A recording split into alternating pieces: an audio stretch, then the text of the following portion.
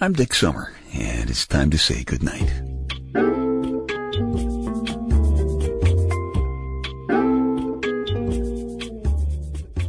This is a quiet place to rest your head, a safe place to hide a hurting heart, a gentle place to fall. We just call this place goodnight. This is probably going to sound quite a bit different from the way it usually sounds for a couple of reasons, one of which is my computer blew, and another reason is the backache fairy sank his claws into my spine yesterday. So I have been sitting here in my big, manly, black leather papa chair in my living room, counting the few moving parts I seem to have left, which you can do on the fingers of one hand. That is not fair, getting stuck in this chair and the computer's lying all over the place. I had a TV dance party show in what seems like a few eons ago. And I used to do the Watusi, the mashed potatoes, the locomotion with the kids. I did them all. Well, I didn't do the twist because of my bad knees. Told you about my bad knees. There's far too much kneeling and silent prayer when I was just a kid. What I want to know is how come they don't have dances anymore like that? The locomotions and the Watusis and the mashed potatoes. How come they don't have TV dance party shows anymore? Come to think of it, maybe they do, and our kids just won't tell us. Speaking about how come the alarm clock only goes off when it's on? Have you ever thought about that? How come the son on the Raisin Bran box is wearing sunglasses?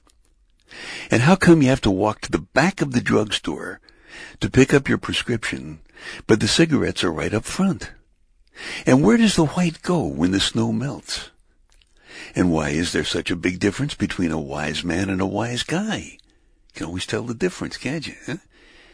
How come we call it a building when it is already built? And on that subject, how come apartments are a whole bunch of rooms that are stuck together, but we call them apartments? And how come the best chili is hot? This is a very confusing life. Especially the single scene. Today's single scene happens mostly in bars that are so dark that you really can't see anybody. I figure that can explain why people occasionally meet, fall in love, and get engaged to somebody that they might not recognize at the wedding. You remember when a woman used to go into a bar, she'd pull out a cigarette and pretend she needed a light, and 6 guys would pounce waving lighters. 7 to 10 guys if she looked anything like my Lady Wonder Wench. My Lady Wonder Wench never really smoked, but she wanted to pretend she was very sophisticated one night before I knew her. And so many guys tried to light her cigarette, they almost set off a sprinkler system. Now smoking seems to fit into the same category as picking your nose in public. So we need a new ritual. How about a girl brings her applesauce jar with her to the bar and asks if there's anybody there who can open it for her?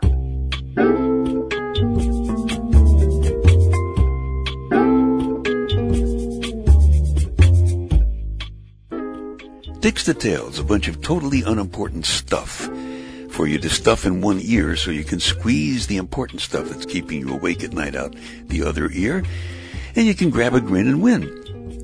A pineapple is neither a pine nor an apple. It is a very big berry, which is a very big surprise to me. If the answer is a pay-per-view, what is the question? The answer is a pay-per-view. What is the question? You don't know, do you? Of course not. I haven't told you yet, but I will in a minute. The smart guys in the white lab coats tell us that an eggplant has something you probably don't have. They say an eggplant's closest edible relative is the potato. Many of those same smart guys tell us that you probably don't have a close edible relative. Historians tell us that ancient Romans paid their taxes with honey, and honey must have been something to behold in those days. They say even the king of Rome wanted to Caesar. Minneapolis police say 1 in 20 Minnesota drivers have steered with their legs at least once. Guess that's one reason why there aren't many people living in Minnesota. Even worse, if the answer is a pay-per-view, the question is, what do you call reading a book? A pay-per-view. Half credit to those of you who said pay-per-view is the answer. The question is, what does a professional streaker expect of you? A pay-per-view. Dick's Details, they take your mind off your mind.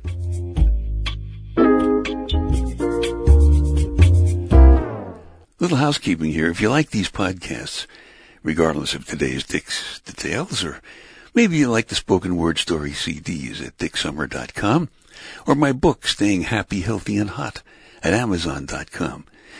In any of those cases, please tell a couple of friends, would you please? Because your friends might like them too, and you would be doing me a favor, so thank you very much. Confusion reigns. How come? Tourists go to the top of tall buildings and drop money into a telescope so they can see what's going on down on the ground. How come if you kill one person, you're a murderer, but if you wipe out millions, you're a conqueror? And how come when you're trying to find an address, how come you turn down the car radio? Does that help? How come sit up and sit down get about the same result? There is a story in the Night Connection spoken word CD about a huge how come. Hardly anybody understands you. You're a holdout, and you sure as hell aren't frigid. You believe that the only way to live a real life is by living with people and things that are real. Sounds simple, doesn't it? But it's not. Everything around you seems to be slipping into some kind of mechanical, virtual reality. A man came into your life once, and you taught each other the difference between what's real and what's make-believe. He wasn't terribly smart or handsome or rich. He was just real. A real man with a real life and a real smile and a real friend. You. It's not easy being a real friend. It's a lot like making love. You're always discovering hidden places, pulling apart, talking, hiding something, coming together, laughing, sometimes crying, getting hurt often, and on some rare moments, touching. And if you're lucky, once in your life, trusting enough to let yourself be touched by your friend in places that you wouldn't dare to touch yourself. You both believe that making love is never safe, nor is it always passionate, but it is always much more than just a way to pass time. It doesn't have to be for always, but it always needs to be real and naked. Partners who are safely condomed, carefully polite, and looking for long-term relationships. You two used to laugh about. You called them latex lovers. There are real people and real things all around you tonight. You're sitting in a massive mahogany-paneled room filled with real leather furniture, brass gooseneck lamps, glass-fronted mahogany bookcases full of books with gold-stamped titles. The floor is polished hardwood covered with a huge, intricately woven oriental rug. Fireplace is at least 4 tree trunks wide with burnished brass andirons. It's his father's living room, a real family's room for living and laughing and loving. A real family is together, saying a final goodbye. His was a short life, as lives go these days, but every moment of it was real, and you and he touched it every day. But you only touched each other once, and that was with your eyes. Sometimes that's how it goes between real friends. He was a real man with a real life and real kids and a real wife. And you were his real friend. And hers.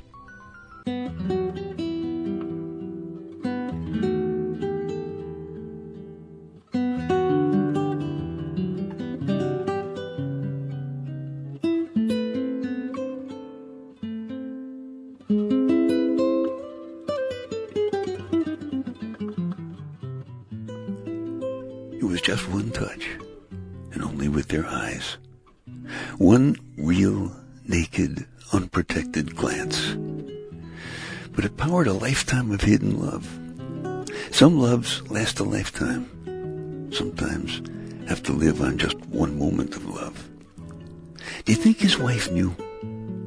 If you knew, and it was just that once, just that one glance, what would you do?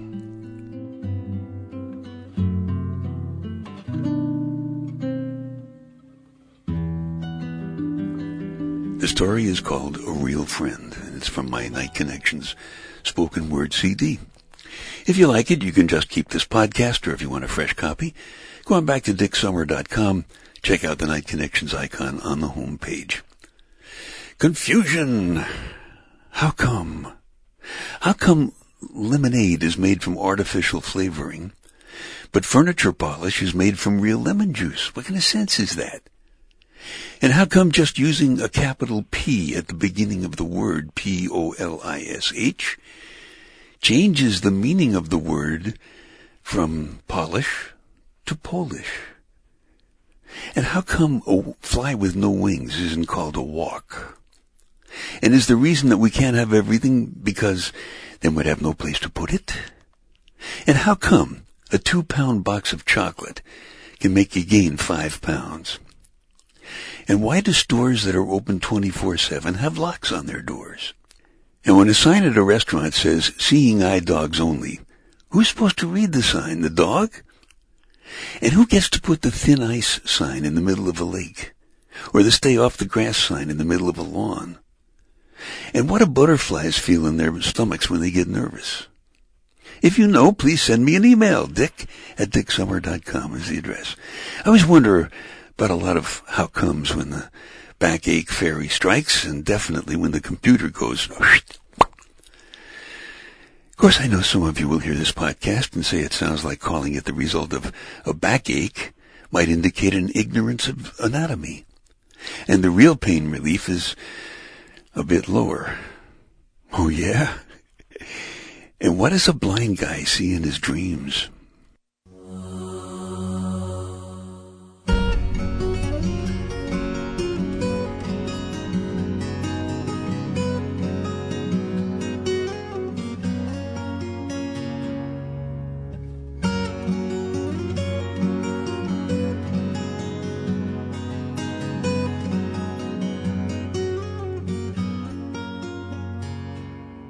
Okay, time to tuck you in now.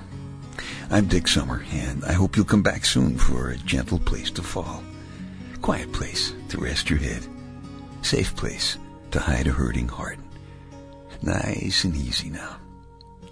Couple of deep breaths, come on. There you go. Just one more.